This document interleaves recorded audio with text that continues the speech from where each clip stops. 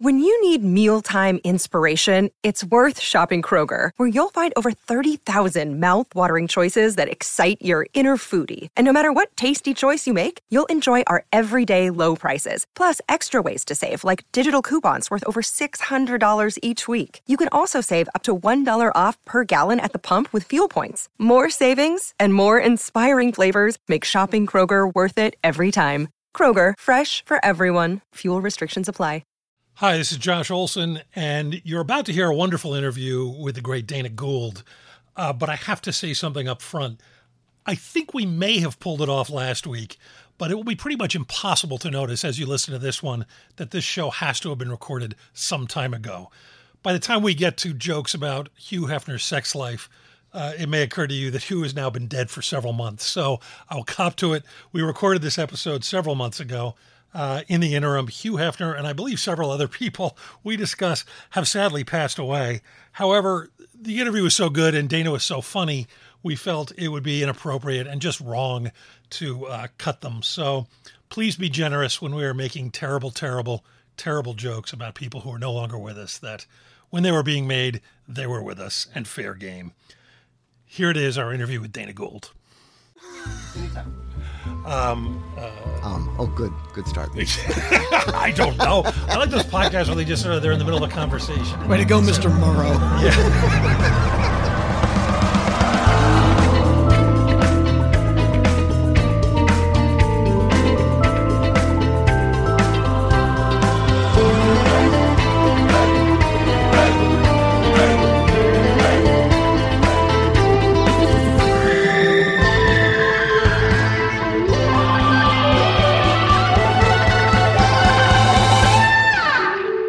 Hi, I'm Josh Olson, and you're listening to The Movies That Made Me, the official podcast of Trailers from Hell. Our fearless leader, Joe Dante, is here in the studio with us to help us out when we all forget the names of movies and the people who were key grips on them.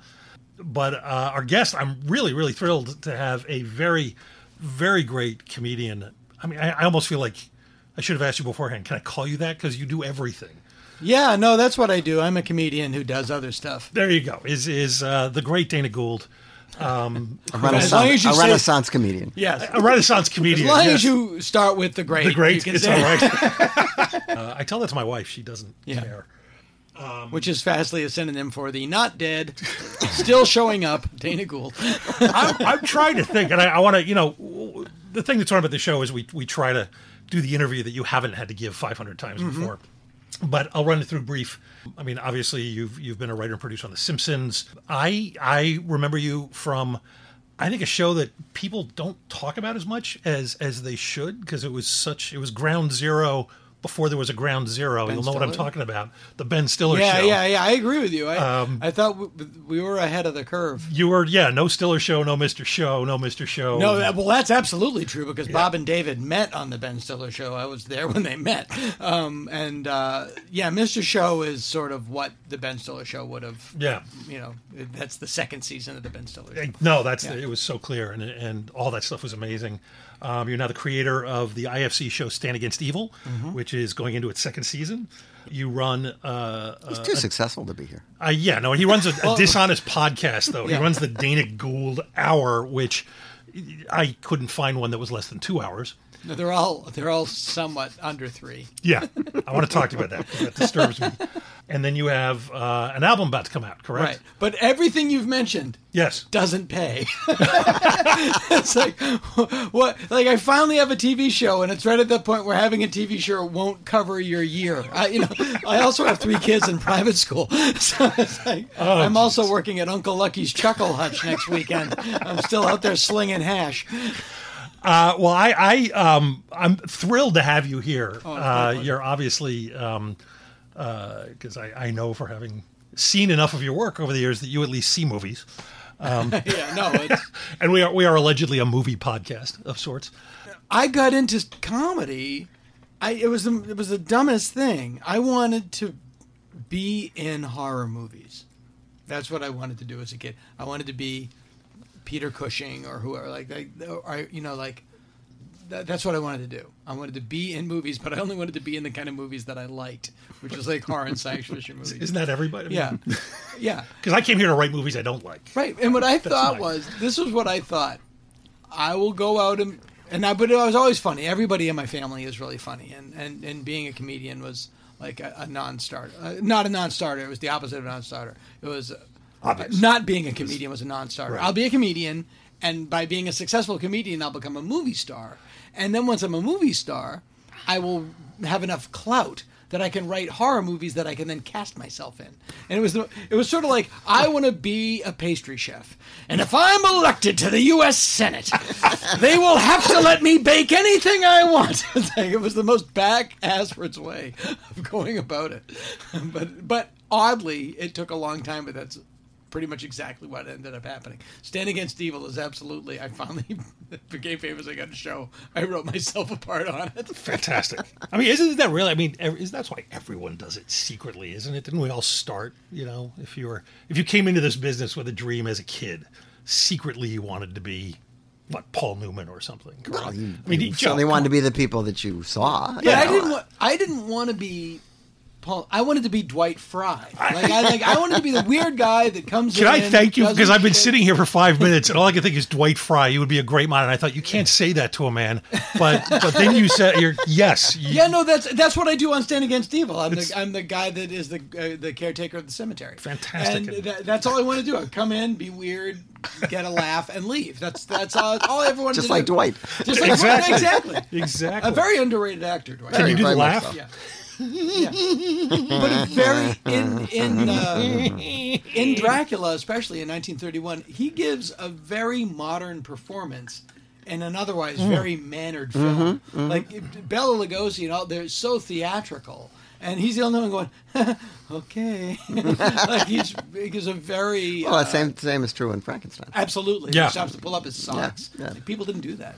Yeah. No, it's true. It's fun watching those guys give those kind of more modern performances. In those he had a very checkered career, unfortunately. I mean, he's in a lot of movies, but almost always in small parts. Yeah. Every so often there was a Crime of Dr. Crespi where he was like the leading man, but for the most part, no. And then, he died... on a bus, coming from I guess he'd taken his kid to the movies, or they were going to a munitions movie or something, and he passed away on the bus. And he was just working at an aircraft factory in Long Beach, and he put he was listed as occupation at that point as tool maker, an actor, second or third. Oh, yeah. Christian Scientist though. Had a heart condition, didn't go to the doctor. Well, go to the doctor. Yeah. Well, if the doctor's Lionel Atwell, maybe you go anyway. Come in. I'm Dr. Toe Sucker. What? Why did they do Vincent Price when I was trying to do Lionel Atwell? I love that I'm in a room with two people. Famed Hollywood orgy master Lionel Atwell. They don't have those anymore. That's like the orgy master. That is a promotion level that went out with Sky Cadet. That's because of TMZ. if this gets, I was trying to say earlier, I'm amazed to be sitting in a room with two people who know where and how Dwight Fry died. Yeah. You come to this town because you're obviously all of us were the biggest fish in our tiny little ponds. We've come to avenge Dwight. And then you get here and you meet Joe Dante, who knows everything, and then I'm not a patch on you guys. Well, I didn't know about Dwight Fry in the bus. We just pick up these little bits of trivia. Yeah. If you read Famous Monsters, you know all that. Exactly. Oh, yeah, and very sad to say... Basil Gogos passed. Yes. Oh, I didn't know that. The artist who painted most of the covers. He did. He was great. Brilliant. To give people an idea of when we recorded this. I was once asked to write a piece about Basil Gogos, and I mistakenly thought that they had asked for a piece on Basil Wolverton. Oh. And so I wrote this piece about all these bizarre covers that he'd done for Mad Magazine and stuff, and they said, this is not the right Basil. I don't know whatever happened to it. But That's embarrassing. I did want to ask Dana, when you came up with the church lady. Yeah, exactly. I get that. Well, it used to be, I would go to the Improv, and it was at the height of Dane Cook's fame, it would be like, we have a special drop-in. Please welcome Dane. Nah. Oh. And then they wait for the Carvey. Gould. Oh, the double letdown. Oh, dear. I have a Dane Cook story. Lucky anyway, you. it's got nothing to do with Dane Cook. Yeah. Anyway, so where was I? Oh, yes. So we're thrilled to have you. Thanks. Oh, that's right. That was a while back. That was a while back. Yeah, we're still all thrilled. the stuff we we're have to still cut thrilled, even after all that actionable, all the libelous material. So, yeah, one of the things, it's I guess at the core of it, the show is trying to sort of get at, how movies affected us coming up and maybe played a part in turning you into who you are or didn't, obviously. Yeah, no.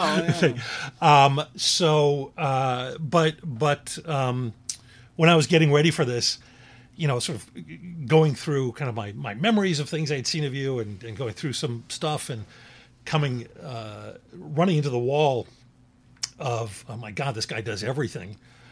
Which I was much relieved. I heard you on Marin a while back where you acknowledged that you're a guy who does everything and is good at it, which is, I think, loathsome. I don't think I said that. No, he did. He did. But you My accepted theory it as is you it's should. harder to hit a moving target. That's a good one. But it made it harder to kind of zero in on a kind of thematic for the show and tying in which films. aspect of his complex personality? Yeah, which exactly right. So I asked Dana to come in with a couple of lists, and one being kind of just sort of a list of 5 favorite movies, not necessarily his all-time 5 favorite, and kind of walk us through those. And then another list of 5 movies that he thinks perhaps people ought to be more aware of and familiar with. So we'll get to know his kind of cinematic taste through the first one, if that's okay, and then kind of talk about the others. And then obviously Joe and I will chime in if we have any idea what he's talking about, and Joe will tell you who the best boy was on all of them. I will not tell you that. I think you said 5 and 3, but I can. Oh, 5 and 3. Okay, whatever. That's all right. It's a short show. We take what we can get. Show. It is a short show. By the way, I do want to ask you before you get. So, 2.5 hours, 3 hours on the podcast. I'm a screenwriter, so I can't listen to writing or talking while I'm writing. I listen to music. I'm in the car occasionally. Mm-hmm. But who are these people? And I know some of them somehow. But what is your sense of the audience for a 3-hour podcast? I never intended it to be that long. People kept asking, when are you going to do a podcast? When are you going to do a podcast? And I would always say, when I come up with an idea that hasn't been done. I don't want to do my crappy version of Mark's great podcast. I don't want to do my crappy version of your great podcast. I wanted to come up with my own thing. And then I was remembering one of my favorite things out here, Joe Frank's In the Dark. Oh, God, yeah. On NPR out here. Yeah.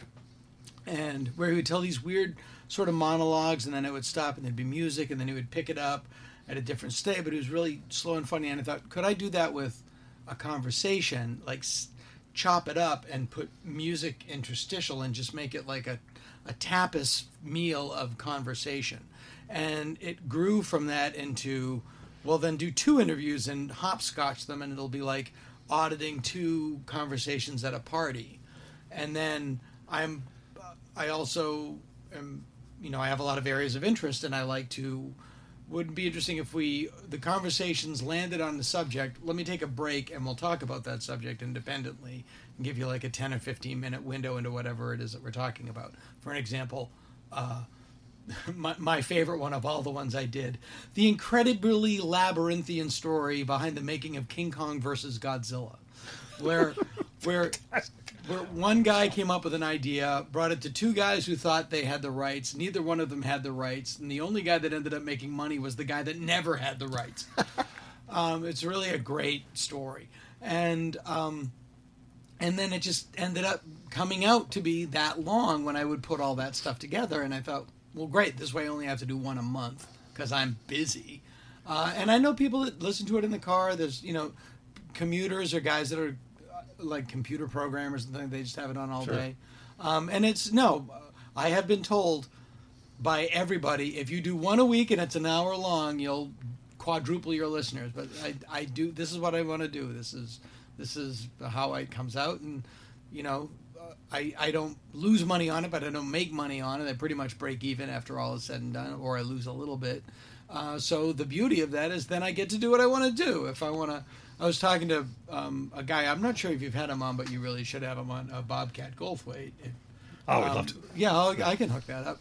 and Bob was telling me that he did this movie that he Kickstarter funded, and then one of the was that the found footage one? This is the dog one. Oh, the dog. Yes, right. Dog okay, one. yeah. Somebody who did not contribute money to the movie gave him notes, and he said, and he literally put peanut butter on the notes and fed it to the dog that was in the and he's filling. I want you. This is notes. You pay as you play, as they say, and that's my theory. Is that this is I can do what I want if I'm paying for it. Yeah, well, that's absolutely.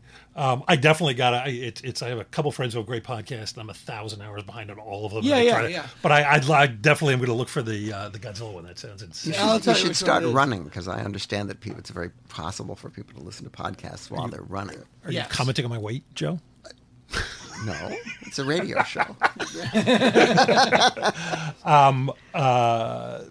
What? Oh, yeah. No, I just as a tangent too. Have you ever seen? Speaking of Joe Frank, have you ever seen the short films he made for Playboy? No. So there is a series, and I believe they came out on DVD a little while ago. Finally, of short films that Playboy did back in the '90s called Inside Out. Do you know about this, Joe? No. Wow, I actually Playboy's Penthouse. I know. You? I used to watch that when I was a little kid. I've stumped Joe Dante. So boring. I only know about this because I was in the '90s. I was writing softcore porn for people who wanted to be Playboy. But they had done a series of short films. They gave all these sort of interesting filmmakers. Alexander Payne did a couple of them. I think it was $35,000, and it was basically make anything you want. It's got to be somewhere between 5 and 10 minutes, and it must have boobies in it. And a lot of them are just crap. Yeah. But some, Alexander Payne made some really bizarre, really interesting ones, and Joe Frank made a couple. Which are it's a box set worth checking out. You can get for $5 on Amazon. Out. Yeah, and it's very, very strange stuff. But yeah, he had that great voice too. Yeah, he's brilliant. He's still around. The story that I want to read or hear is what goes on at the mansion now. Oh, somebody because bought it. There is but what I mean is he's still alive. He still has girlfriends. They still have. Whatever they do. But he's a tenant now, isn't he? Yeah, but just the Baroque Sunset Boulevardian kabuki dance. It might be kind of depressing. Oh no, profoundly depressing. I mean, I do have a theory that there's enough. I know enough about it that it is like. It's like Norma Desmond with Viagra. Like it's everything. And to me it's like Howard Hughes with priapism. I really want to know about it. It's just like that's a great, weird, emotional gauntlet of a story. And there was a book that one of his girlfriends. Speaking of Gaspar Noé films, one of his girlfriends wrote that self-published because she couldn't get it because they would get sued. That apparently is pretty grim doings. Yeah. if you've ever been in a restaurant where Hef comes in with the girls at a party. Or whatever, basically he doesn't really talk to much of anybody, and the girls don't really talk to anybody either, and they don't even much talk to each other, and so it's just a weird funereal feeling that you get being around them. But they've been clinging to that for so long. There's just no. Well, it's like there's no there anymore. Yeah, that revolution is over. And I have a lot of respect for him because he did a lot of great stuff for film preservation. Yeah, and Hollywood sign, and comics, and movies. Yeah. Absolutely. Very sad. I'm very sad now. No, there's no reason to be sad. He's probably having sex he's doing fine right now. He's having sex, and you're not. Yeah, but by the way, he's not enjoying it at all. Oh, he doesn't even know it. He doesn't. Even. Yeah, he's having a he's dreaming he's going down the Amazon with Howie Loki. They gotta put that show out. Remember the Playboy After Dark show? Yeah, have all his buddies. I think it's on YouTube somewhere. They're pretty amazing. Yeah. They're pretty amazing. There's a faux party atmosphere. Why, look, it's Lenny Bruce. It's Who Else Cinder. Yeah, Who Else Cinder. Who Else Cinder is here. Many people have called in who wanted us to get Joyce Carol Oates and Joe Namath in the same room. We've finally done that. It's like, really? Do we really need to have these people together? No one's doing that anymore. We have finally gotten Charlie Callis and Meadowlark Lemon in the same conversation. The miracle of television. Oh, well, I took college classes in the Mike Douglas studio where he would do that. Bring odd people together. Yeah, John Lennon and Jerry Lewis. I was watching the John Lennon Yoko Ono Mike Douglas's recently, and ostensibly they were on, like, they clearly agreed, all right, we're going to come on, but we're going to talk about Yoko. She's got a art show, and we're only going to talk, and it was just, to John's credit, like, just endlessly steering. So tell me, John, what was it like to be in the... Well, Yoko's... He's just always steering it back. And you have to admire Yoko Ono thinking, yes, I'm just as interesting as him. Exactly. And now I'm more interested. Yeah, at least more interesting to talk to. Yeah. To talk about. But anyway, shall we jump in? Do you want to start? Let's start through however you want to do it, but let's sort of one at a time. Let's do the sure. Well, my favorite movie is not the greatest movie ever made, but this movie. Wait, you're starting at the top? Yeah. Okay. All right. Rang my bell when I was a kid. It meant to me what baseball meant to most kids. The original Planet of the Apes. Can't help thinking that somewhere in the universe there has to be something better than man. Has to be. The words are Charlton Heston's. Get out a last signal to Earth that we've landed.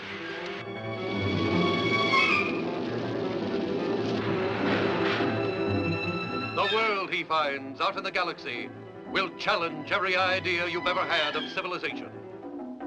A planet where man is the lowest order of living things, and the superior beings are apes. Something about it. I even know the shot that I saw it on television, saw a commercial for it. The shot of the gorilla and the hunt. There's a striking close-up of actor Norman Burton, who played Felix Leiter in Diamonds Are Forever, if you want to see what he looks like without his makeup on. And it just galvanized me. I don't know what it was about it. I don't know why it was about it. It still galvanizes me. I was completely... I was into that movie and that world the way people are into the Beatles, the way people are into Springsteen, the way people are into whatever they're into, like that. And it's a great bubblegum social commentary. It's really, yes, there's a message to it, but it's really, as I've said, gorillas dressed like Fonzie chasing Moses dressed like Tarzan. But it's... Lucky for you, they made a lot of them. Yeah, they made a lot of them. I saw them all, and they're still making them. The power of those, it's still, I've seen it so many times, but yeah, when the gorillas riding horses. Yeah, there's just something I can't imagine no pun intended. Have you showed it to how old are your kids? It's so funny. I took my children, my daughters now are 8, 13, and 15. And they can take or leave it. But a couple years ago, when they had to do what I said, I made them all go see Rise of the Planet of the Apes. And they were completely... Thank God they had their phones with them or their video games with them because they weren't into it. We were at the drive-in. We went to the drive-in to see it. I saw that one, I think, in 4D. Have you seen down where they shake the chairs? Oh, right, no, right. I don't. I like 2D. I really do. I only like 2D. But we go to the drive-in a lot. There's a drive-in about 50 minutes east that we go to, Mission Tiki in Montclair, California. It's gorgeous. Wow. And I used to work at a drive-in, so I'm very emotionally attached. And but then the next day I showed them the original, and they drifted off after a while. But they came up with an idea that I never did, and I really think, and we should do it. We're the three guys to do it. DVD commentary by children of adult movies, not adult movies, but movies for grown-ups. And when the ship was sinking in the lake, my daughter went, "Dad, their clothes are in there." You're right. I never thought about that. I think I've told Joe this. He knows about this. I wrote and directed a very, very small horror film almost 20 years ago that no one has ever seen or heard of. Joe has and has been very polite about it. But my dream was, and we never got to do it, I wanted to do a commentary track with my mother, watching it for the first time. What is the name of that movie? It's called Infested. Infested? Yes, it's a remake of The Big Chill, except I killed them all. Oh, I like that. That was also a TV show. No. No, it was. Oh, no, there was a show. Yeah, I had nothing to do with it. But I just love the idea of my mother just going, "Oh, does she have to be naked?" Yes. Yes. But Planet of the Apes is such a... What is it about that? I mean, those things were... they just rocked an entire generation. Yeah, it was... There's just... Like, some guy wrote a book called Planet of the Apes, This American Myth, that really breaks down what they all are about. And everything that he wrote applies... But I don't think they were thinking that at the time. I think a lot of that stuff is put on it later, and it's just a great. And what's amazing when you've seen it like 400 times, it's a very small story. Guy crashes on a planet, walks around, gets captured in a hunt, escapes, gets caught, gets put on trial, escapes again. It's not like this crazy labyrinthian. It's a very. I love when people tell giant stories. But they're actually very small stories. But it's a giant world. It's a giant world. The reason why it's good that the story is simple is that there's plenty of room for embellishment and plenty of room for figuring out how did this happen, who are these characters, and what do they want. Playing in that world for so long. Now I was a little too young when it came out.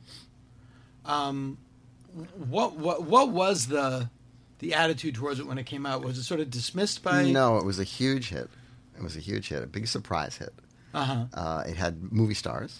Right. It had movie stars in makeup, and the makeup at the time was amazing. Yeah. State of the art. There'd never been anything quite like it, and they were false starts. I mean, they did certain kinds of makeup that didn't work on certain actors who discovered they just couldn't wear that makeup. Right. And because the characters were indelible enough, they were able to keep the series going with the ape characters mainly, because Heston appears briefly in the sequel. Mm-hmm. He's the one who demanded that they destroy the world, right? And he insisted, "Okay, I'll be in it, but you got to destroy the world at the end." And it was like, okay, and they figure, "Well, geez, we destroyed the world. Whatever you say, Chuck." How are we going to make another one? Because it made a lot of money. And do you know about the? And that was quite inventive. It's very clever. The third one is actually the cleverest one of the group. And it also, if you've seen it lately, it plays like the original Planet of the Apes, 1968, plays like, and it was first draft was written by Rod Serling, a script I'm adapting as a graphic novel, by the way, which is a daunting task. Every day I get up and decide what lines of Rod Serling I'm going to cut. But thanks to everybody at Boom Comics for letting me do that. That it's just the best episode of The Twilight Zone. It's just the best episode of The Twilight Zone. Yeah, Escape from the Planet of the Apes is the biggest episode of Love American Style. It's very cheesy. I'm a fan of Conquest, and I love bag Conquest. on it. I love Conquest. It's really dark. It's actually Conquest of 2 blocks of the Planet of the Apes. But yeah, still. But the first time you were in Century City, Conquest when you of came Century here, City, how Oh no, I love that. That movie, and I did a middle section on my podcast about Beneath the Planet of the Apes. Because it's just batshit crazy. Yeah. Oh. By the end of that movie, it's evolved apes fighting telepathic mutants and time-traveling astronauts and their cavewoman girlfriend in the subterranean ruins of demolished New York over an atom bomb that they worship, but they still might explode. But they get there totally logically. Like all those ducks are in a row. All those ducks are in a row. It's just so very crazy. But that was a movie also, and where there wasn't a movie. It was like, we don't have a story, but they want more, and we need it to be visual, and we need 6 set pieces, and there was never a story. Escape actually had a story. That's why it worked. Yeah. I also, it's my big regret that I never, when I was going to name my production company, one of my favorite lines of any movie comes from Battle, which is not a great movie. Now, fight like apes. What a great name for a production company. What's amazing about that? Well, Ben Stiller's production company is called Red Hour from the Star Trek episode. I think it's Taste of Armageddon or something. But I was so bummed in the new one, in War of the Planet of the Apes. I thought of all the movies where they could have used a line. I kept waiting for Now Fight Like Apes. I'm a full-grown man. I was going to jump up in the theater and cheer, and he did not do it. What's amazing is he's also forceful yet effeminate. Now fight like apes. I always thought it would be great if they gave the modern Caesar still had Roddy McDowell's voice. Oh. I am Cobalt. I am my own Cobalt. I'm flawed. I lived in his house for years. Did you? Yeah, my children still do.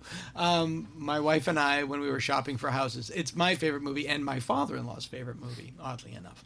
And when my wife and I at the time, my wife at the time, were looking for a place to live, we found this house, and it was a little big for our needs, but we knew we were going to have kids.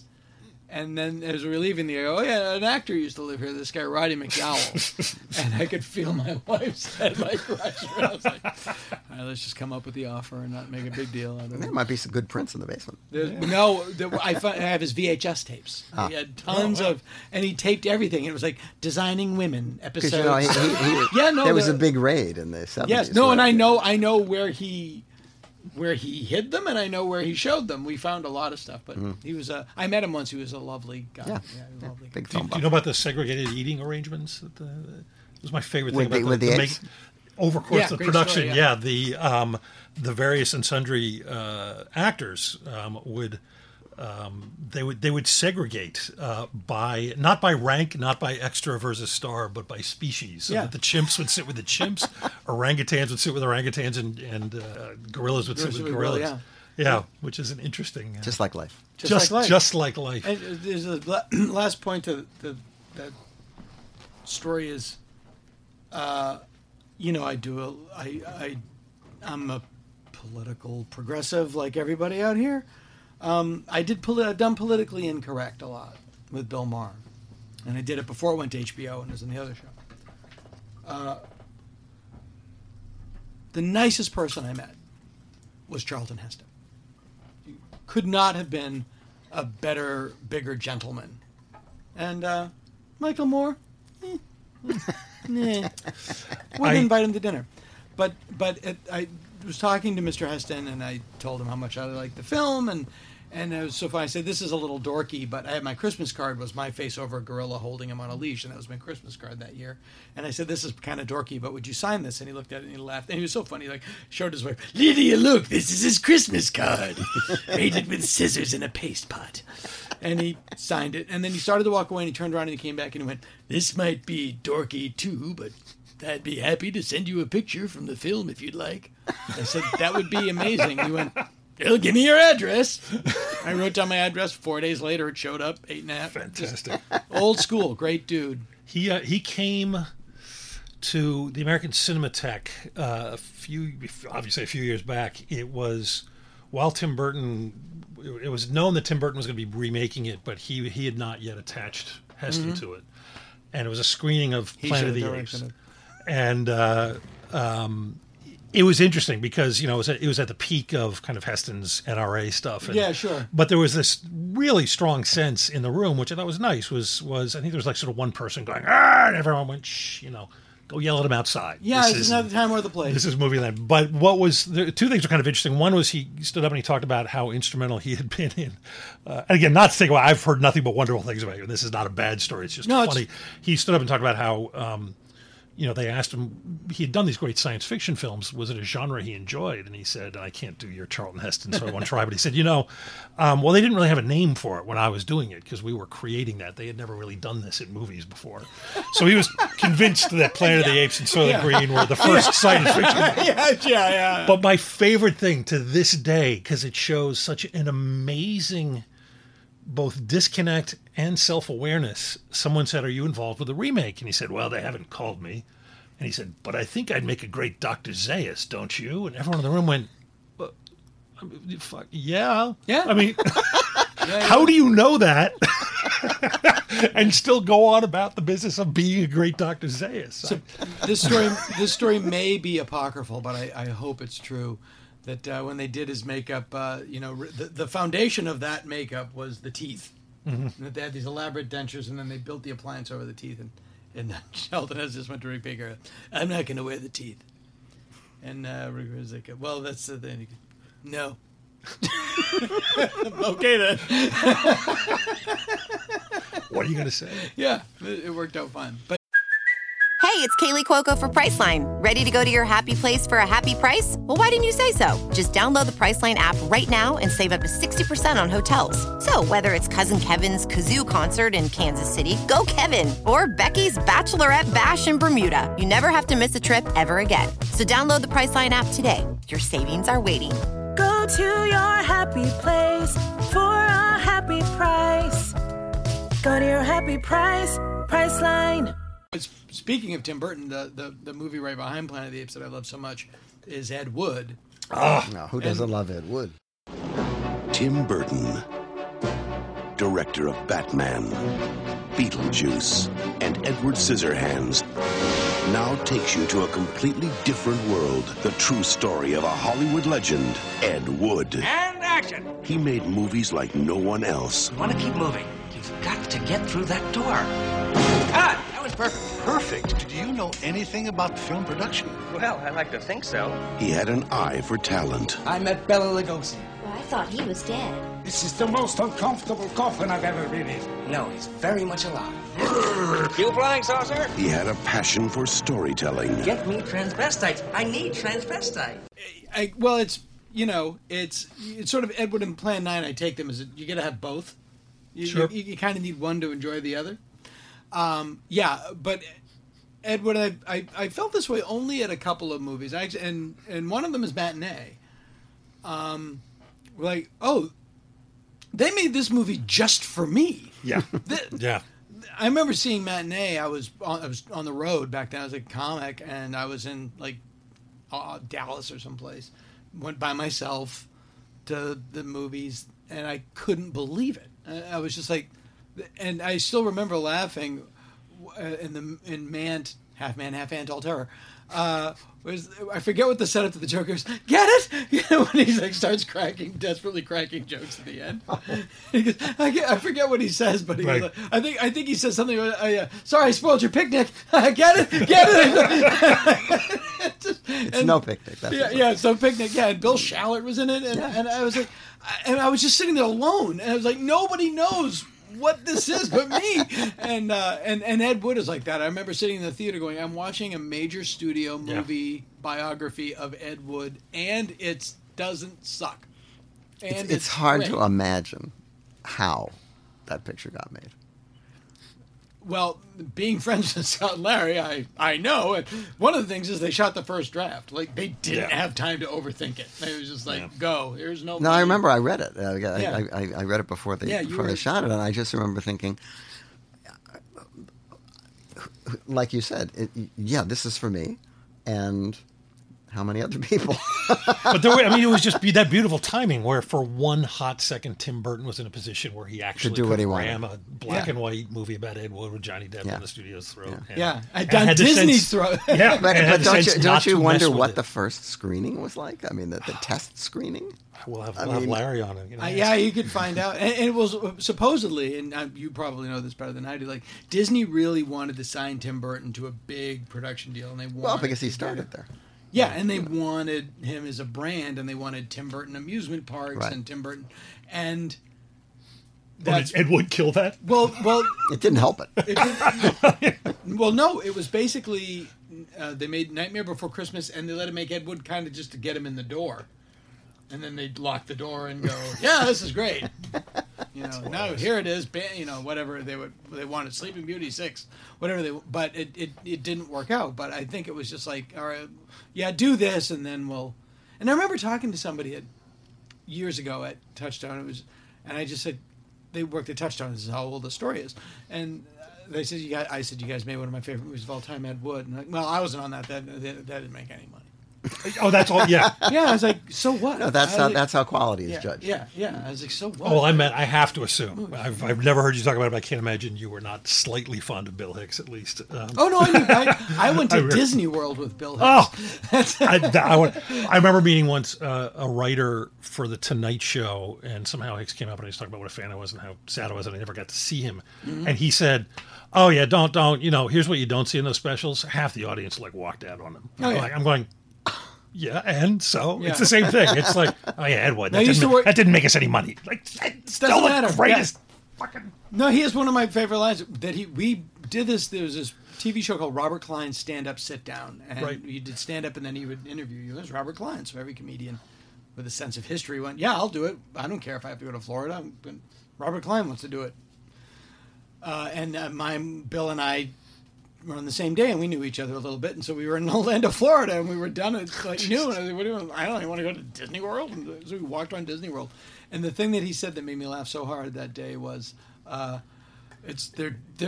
they're dredging Lake Erie to put it. No, because I can't sell out Caroline's on a Saturday night, and they're dredging Lake Erie to put in bleacher seats for Carrot Top. Poor Carrot. Carrot Top's probably a big fan of his. Yeah, I hear it breaks his heart. He's not a bad guy. He's not a bad guy, but he's not. He's not certainly not what you'd call a writer. But yeah, no. Edward is just one of those things. Like I don't know how this but it also it's like everything. It's like that. What is it about that story? I think to really to drill down outside of it's visually gorgeous, that we all felt, I think, as kids, like Ed Wood in the sense that we loved horror movies, and as a result, we were weirdos. Certainly in my family, I have 4 older brothers, and they're all athletes and cops, and me. And you feel like an outcast and a weirdo and an outsider, and this movie said, yeah, that you are, and it's great. It didn't deny it. No, you're a weirdo. You are a weirdo. But being a weirdo is great. It endorsed it. Yeah, it endorsed it, and that's why kids like it. It's funny in the horror world. There's fans there's 2 kinds of fans. Like there's us, and then there's goth metal guys, and because there has that split where like we all like the Ramones. But some people followed that in as a life, and other people, no, I want to make the movies. But like, I tell this story a lot. After Ed Wood, I befriended Vampira, Milo. I knew Milo. Yeah, I knew Milo very well. Oh, okay, I knew her a little. Yeah, I knew her very well. And I basically relived that movie. I became her caretaker for the last 15 years of her life. Oh, wow. And so it's a weird story. It's like I love that movie, and then I lived that movie. And there was a time when I was writing on The Simpsons. I just had our first daughter, and I was doing great, but time was the one thing I did not have. And at that time, Mila needed to move because she was living behind a house on Hudson, and it was being torn down. And I was like her ambassador to reality. So she's called me. I don't know what to do. I said, don't worry about it. I'll take care of it. So I went down to Halloween Town in Burbank, which is one of the reasons I live in Southern California, because there's a year-round Halloween store. And I just walked in. I pointed to a Vampire T-shirt, and I said, do you know anybody that I can pay to help me find the woman on that T-shirt an apartment? And they went, yeah. as if my coming was predicted in their ancient texts. A man without tattoos on his arms. No, he's not a cop. And then I met this guy that guy that looked like Alice Cooper, was in a local goth band called Wednesday 13, and we became really good friends. And now he's Rob Zombie's bassist. He's a big rock star now, and he's a great guy. He's exactly like we are. We all love the same thing. We all have a closet full of Famous Monsters magazines. He's a rock star, and we're doing our goofy crap. We're doing podcasts, but it's the same thing. That's a weird divergence that you get in horror that you don't get in comic book superhero stuff. Mm-hmm. Yeah. There's also, I think, with that film, there's that. It didn't really click with me until the last time I saw it. I just showed it to my wife a little while ago because I love it to death. Yeah. And there's something about that relationship. The woman I see now has never seen it. I'm so excited. Oh, it's going to be so much fun. It's irresistible. I'm trying to wait for it to... But, sometimes that can be such a tripwire, though. Yeah. Because what do you do if she hates it? What do you do if they hate it? Yeah. This is... when I was in college, I used to judge people whether or not they were going to be friends with me by taking them down to see Shock Corridor. And if they didn't like Shock Corridor, then I wasn't interested in them. You had a... Wasn't Harry Rhodes in Shock Corridor? Harry Rhodes was in Shock Corridor. He was a good actor. He was in Battle for the Planet of the Apes. There you go. No, he was in Conquest of the Planet of the Apes. Conquest. Austin Stoker was in Battle. That's right. Playing the same role. He's right. Yes, that is correct. But no, I remember having been here a while. My first job was PAing on a movie, and sort of, it's cool. There were movie stars around, and you'd see them. But the first time I got really zonk, wow, holy shit, was William Smith. Sure. So, I mean, and that's sort of, if you get that, if you understand why you'd be more dazzled by, the star of Invasion of the Bee-Girls and by Tom Cruise, you understand Ed Wood, I think. Exactly, yeah, absolutely. But I got to program the New Beverly a couple years ago. They let me do a week of double features, and it was movies you love, and I also want to sort of bring guests in, and I knew Scott and Larry, and I was like, all right, we'll do Ed Wood. What's a good programmer with Ed Wood? And also just, it sort of satisfies me to do things like this on a lot of levels. I actually really love Problem Child. And so I did Problem Child and Ed Wood. The Problem Child's great. I think it's great. They actually started coming around to thinking it would, because they have real issues with it. But the theater got a phone call a few days beforehand. They were going to show up to the Q&A. And it was Martin Landau asking if it would be okay if he showed up and joined us for the Q&A, which I thought was so, and he did, and he was lovely. And still one of my favorite things ever was Martin Landau, who does, if you think his bellow was good, he did a Boris Karloff that would kill you. And he just did this back and forth between the two of them that is one of the funniest things I've ever seen. This is a weird Martin Landau story. I used to go to my wife is a big executive, and I would go to all these parties that normally I would not be allowed into. And there was a string of years where I was always at the Vanity Fair Oscar party. And normally I would just sit in the corner with Bill Maher. Like, the comics find each other and they just go off into a corner. And every year, and I was standing there one year and I just went, is that Martin Landau? And a waiter walked by me and went, he's here every year. That everyone does get an invitation and just shows up. Yeah, I would say no. Yeah. My favorite comedy is Dr. Strangelove. I think that is just a completely, to me, it's my favorite kind of comedy. It's about it's dark. It's about a very serious subject, but it's a subject that is so serious you have to laugh at it. Now then, a specific and clearly defined set of circumstances under which the bombs are to be exploded is programmed into a tape memory bank. A single roll of tape can store all the information. What kind of a name is that? That ain't no kraut name, is it, Steve? He changed it when he became a citizen. It used to be Merkwürdig A kraut by any other name, most of it. Is that the whole point of the Doomsday Machine is lost. If you keep it a secret, why didn't you tell the world, eh? It was to be announced at the party congress on Monday. As you know, the premier loves surprises. I'm so old that I saw that picture the day it opened.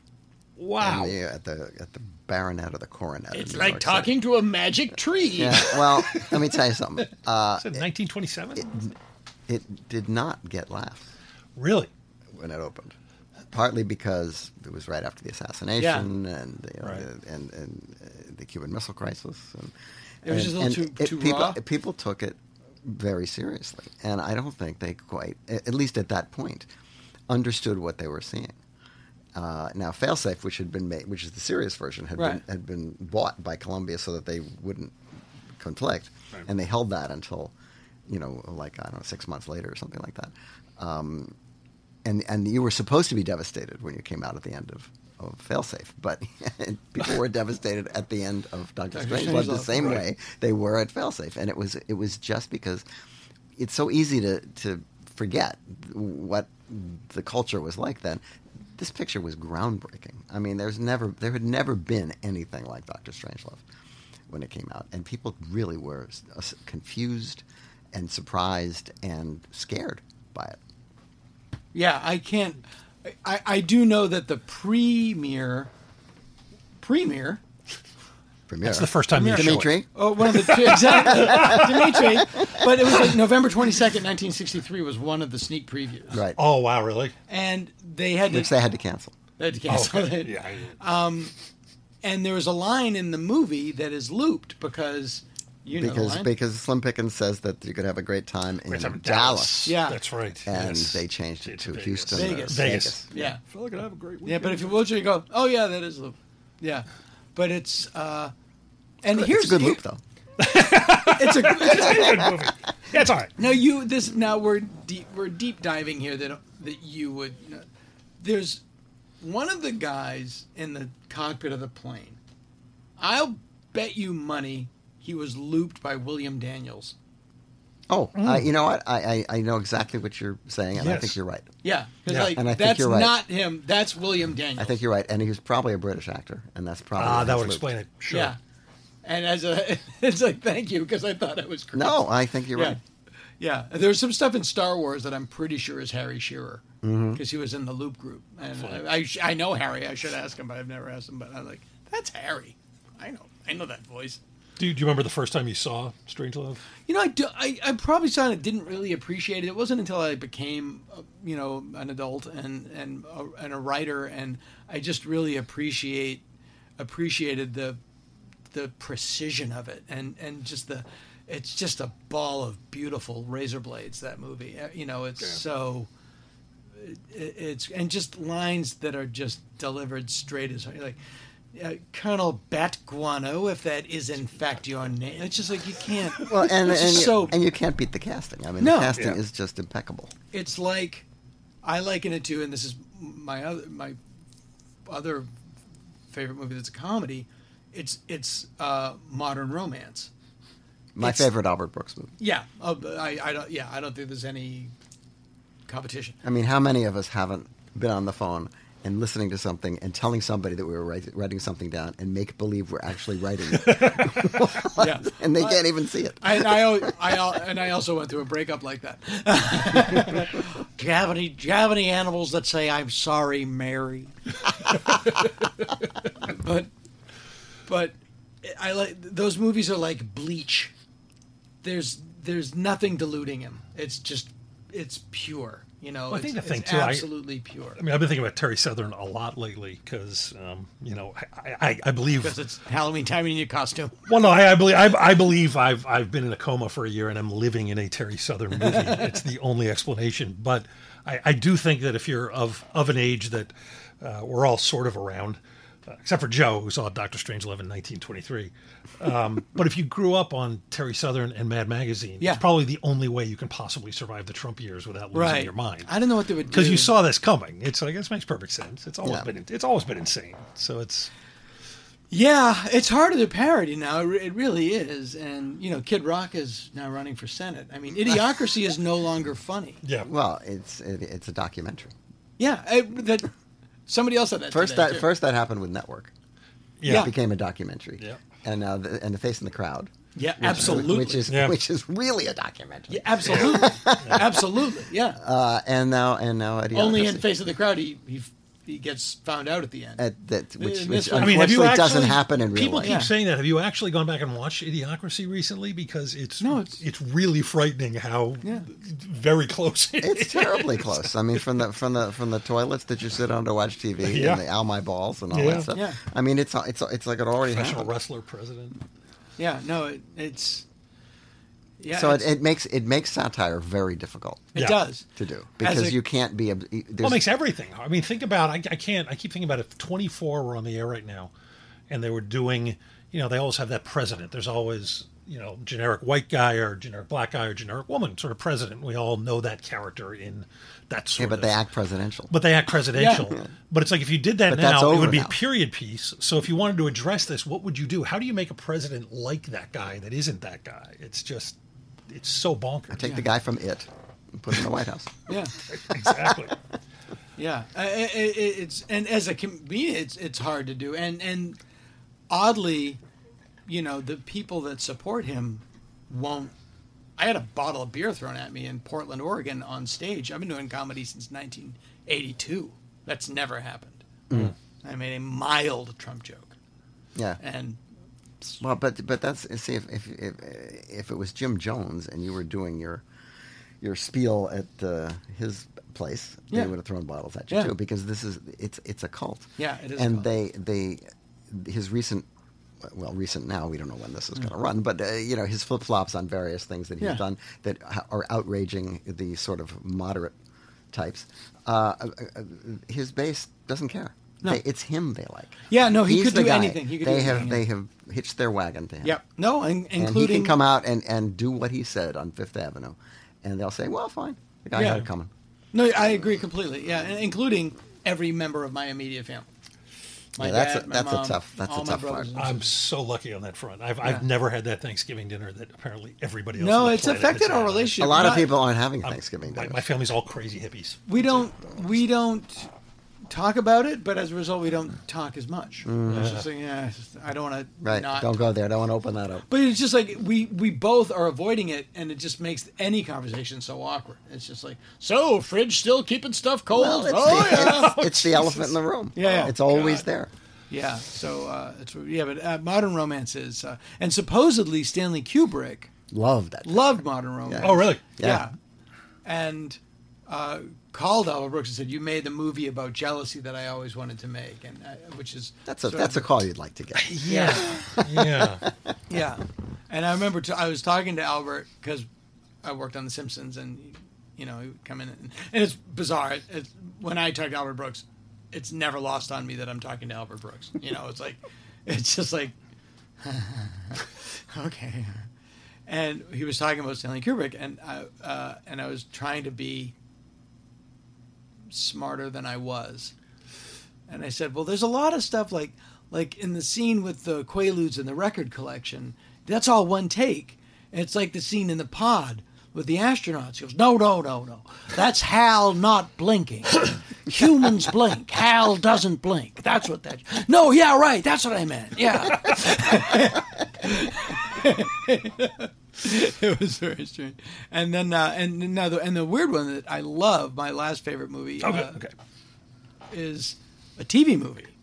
Ooh. But it's possibly my favorite horror movie. Okay, wait a minute. Let's play. So it's the 70s. Yeah, it's the first horror movie that scared me.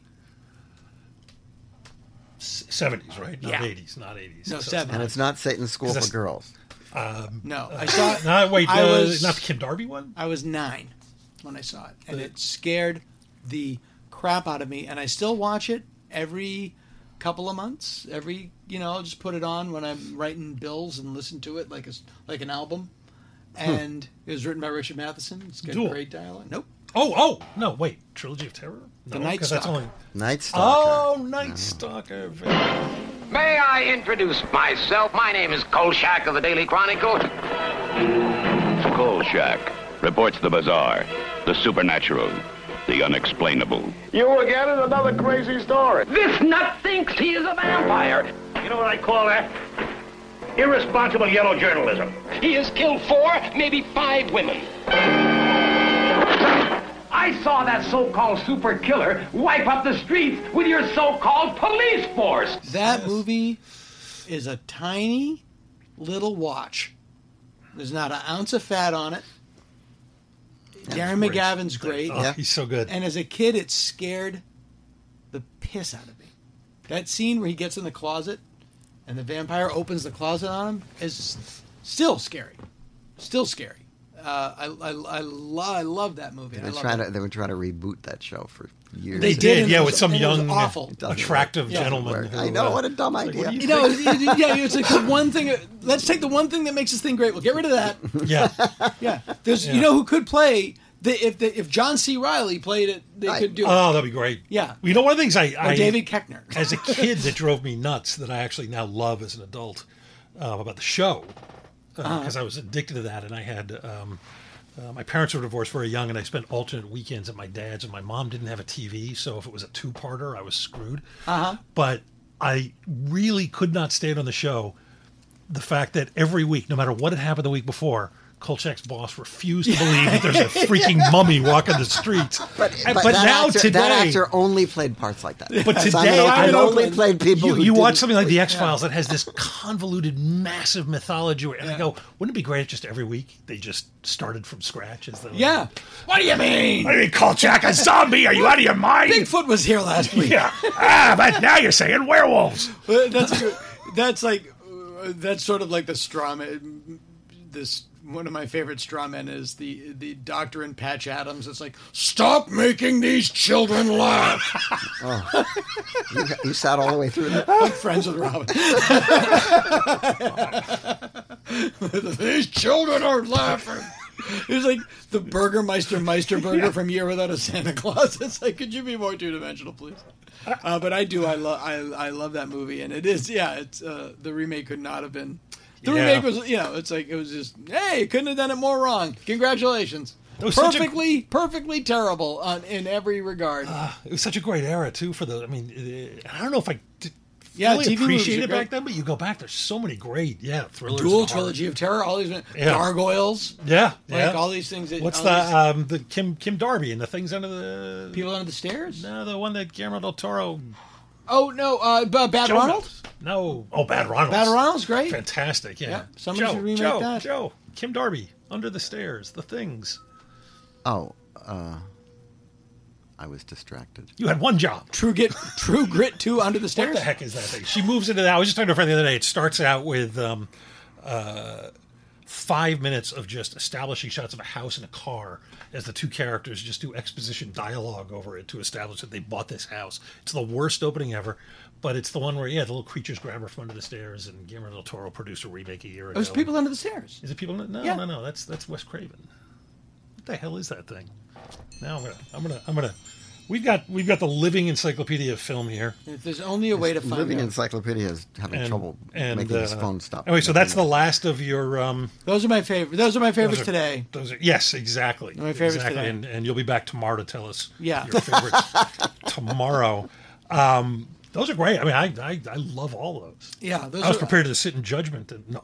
I played. You expected nothing less. I played it pretty safe. But Ed Wood is really Ed Wood is like a triptych. It's like Ed Wood, Plan 9, and Matinee are sort of like a perfect little triptych of those movies. They all. I'm about to replace my beautiful French Blu-ray. They all go to the same Matinee. muscle. There's a British Blu-ray now of Matinee. Is that correct? There's a whole bunch of Blueys. I've got the French I don't even know one. what they're using. I mean, it's just out of my hands. I mean, these things come out. There's a Burbs Bluray. Yes, that's from Arrow. That's got the rough cut. The entire of the thing. movie, yeah. with all the temp music. Yeah, as the feature, or I assume they got it for as an extra. I assume they got that from you. Like, I don't want that out. No, it's fine. I don't mind. But I just am amazed. It's like nobody's going to check out this music. Nobody's going to. Shh! Don't be afraid. It's actually an interesting comparison. So I didn't mind it. But don't be afraid of the dark. That's don't be afraid of the dark. That was killing me. What did I say? People on the stairs. People on the stairs. Same thing. Yeah, same thing. so wait, and so you've also brought us three movies you want to. Turn people on to. The last thing I'll say is there's a great early 70s feel, Night Gallery, which is better in theory than in practice. But that I loved it. When I did Stand Against Evil, my show, I said, I want this to look like an early 70s TV movie produced by Dan Curtis. Yes. And I gave them House of Dark Shadows. And I said, the Robert Cobert soundtrack, I want it to sound like this.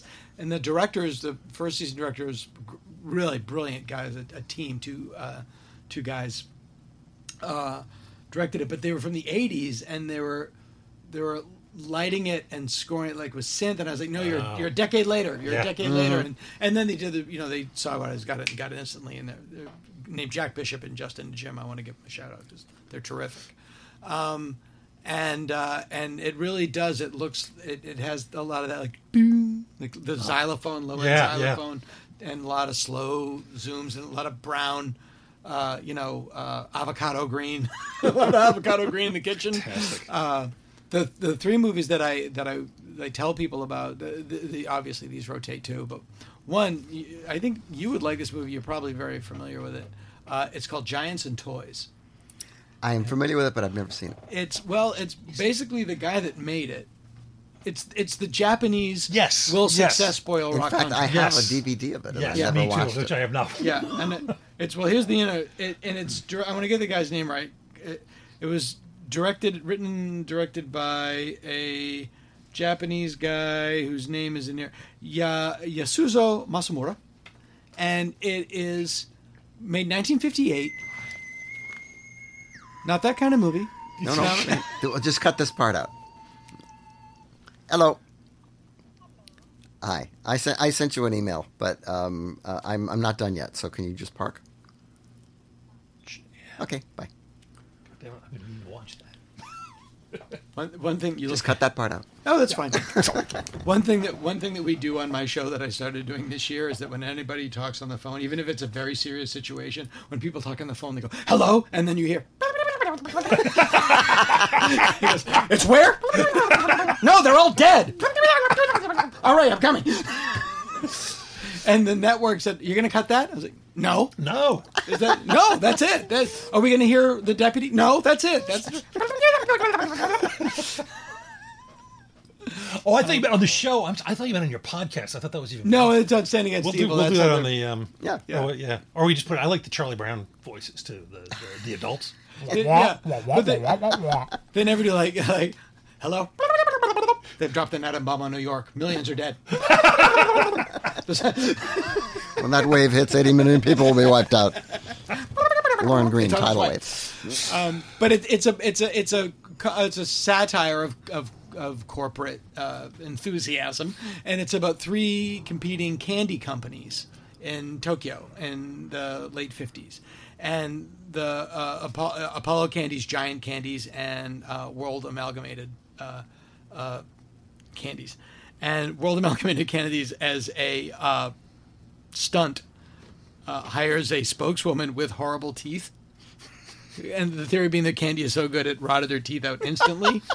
And she becomes a crazy power mad. It goes to her head. And it's brilliant. It's like World Success Spoil Rock Hunter. And it's got that great sort of Toho, super bright colors, super mid-century sets.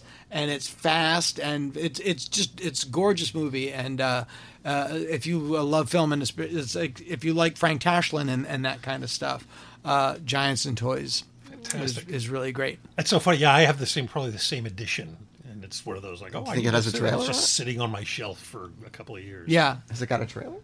Yeah. We can do it for we do this website. Spread the word. Yeah, it's a great movie. And the other one is, I believe it came out. It's early 2000s. It's called He Loves Me, He Loves Me Not, with Audrey Tautou, who was Amelie. Oh yeah.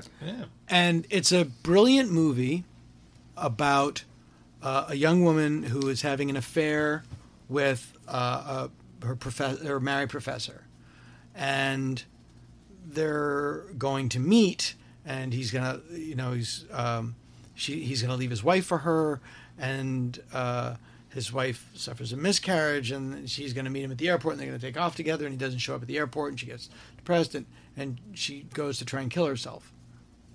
And at that point, in this sort of love affair gone wrong, halfway through the movie stops and rewinds to the beginning, and they show the movie going backwards to the beginning. And then they tell the story from the professor's point of view. And you realize that she's a stalker, and he doesn't even know her. Oh, wow. And it's all about... That's good. It's a great story of an unreliable narrator and perception.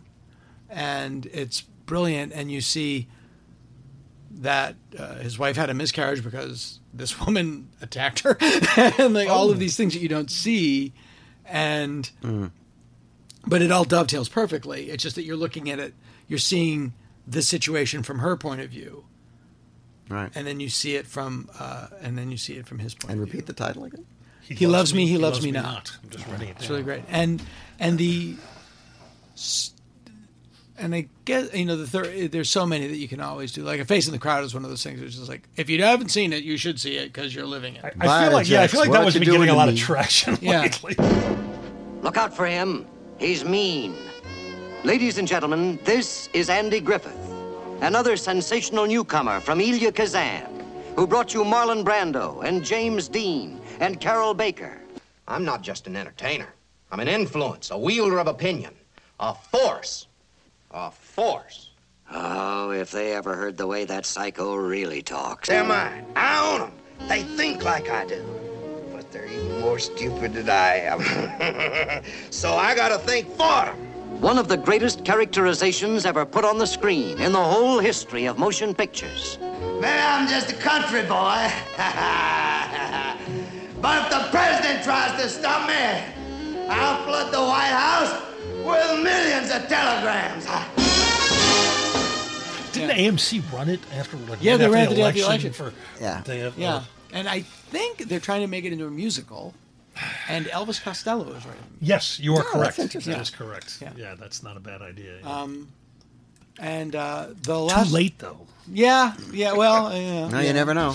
There'll be something worse around the corner. Yeah. Oh yeah. Oh no, there will be something worse.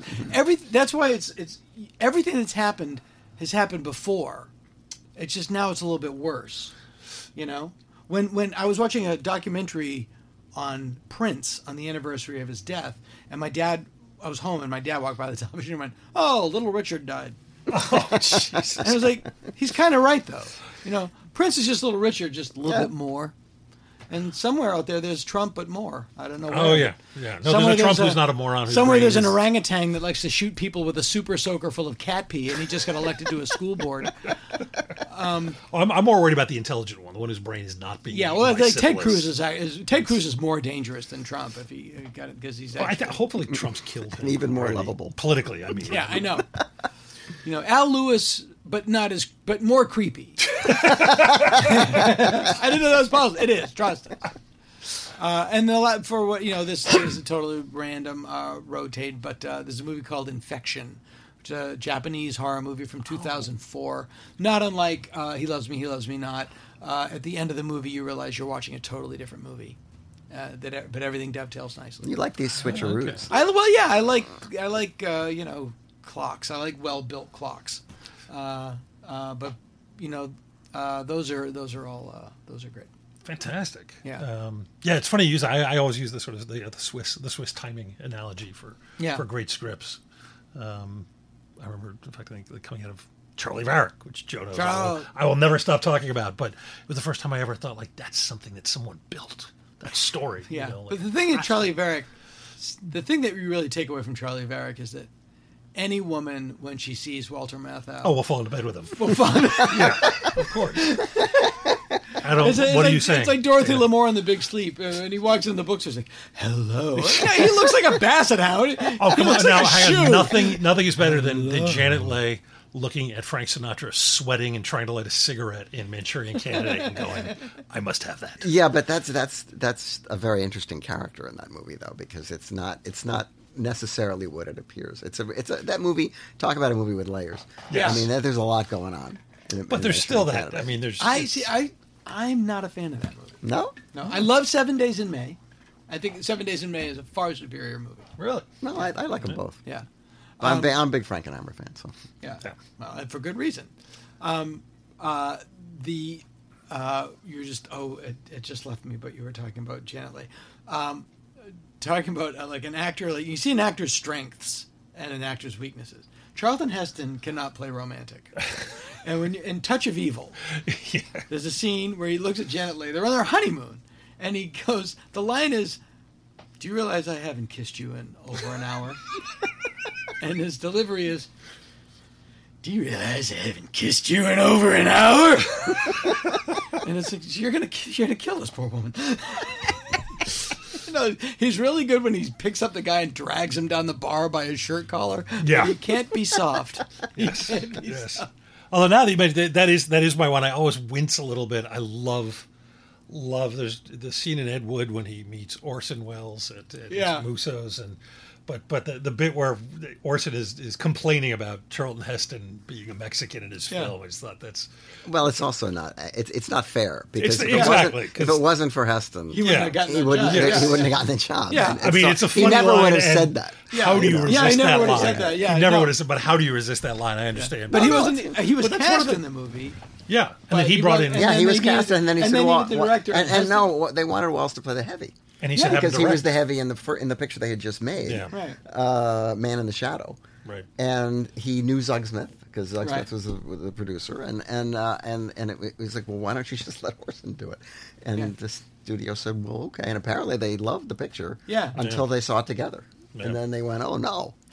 But according to Wells, he said they were happy. They were, they're looking at the dailies, telling me how great everything was, and then oh my God, what's he done?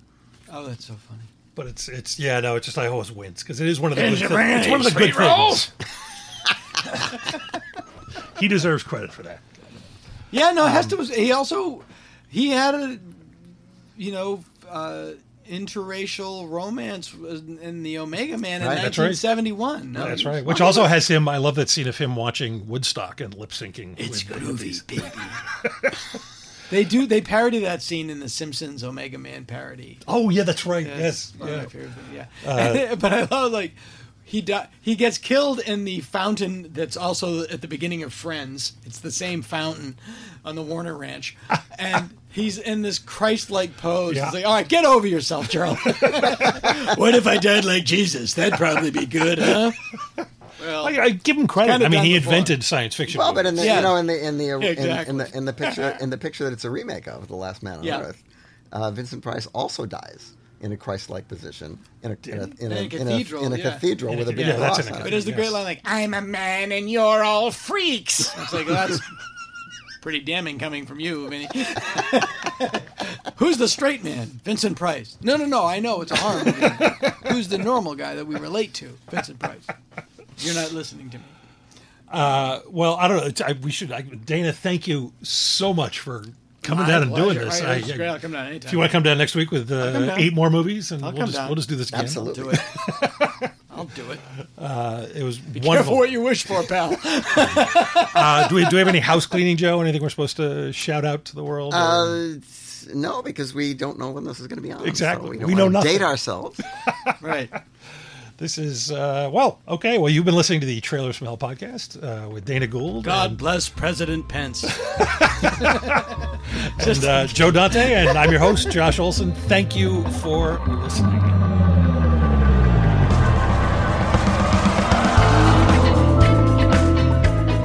Our show is recorded in Hollywood, California, at the crossroads of the world. We're the official podcast of TrailersFromHell.com, the best damn movie website there is. Our engineer is Don Barrett, who also wrote, produced, and created our theme song. This is Josh Olson for the Movies That Made Me.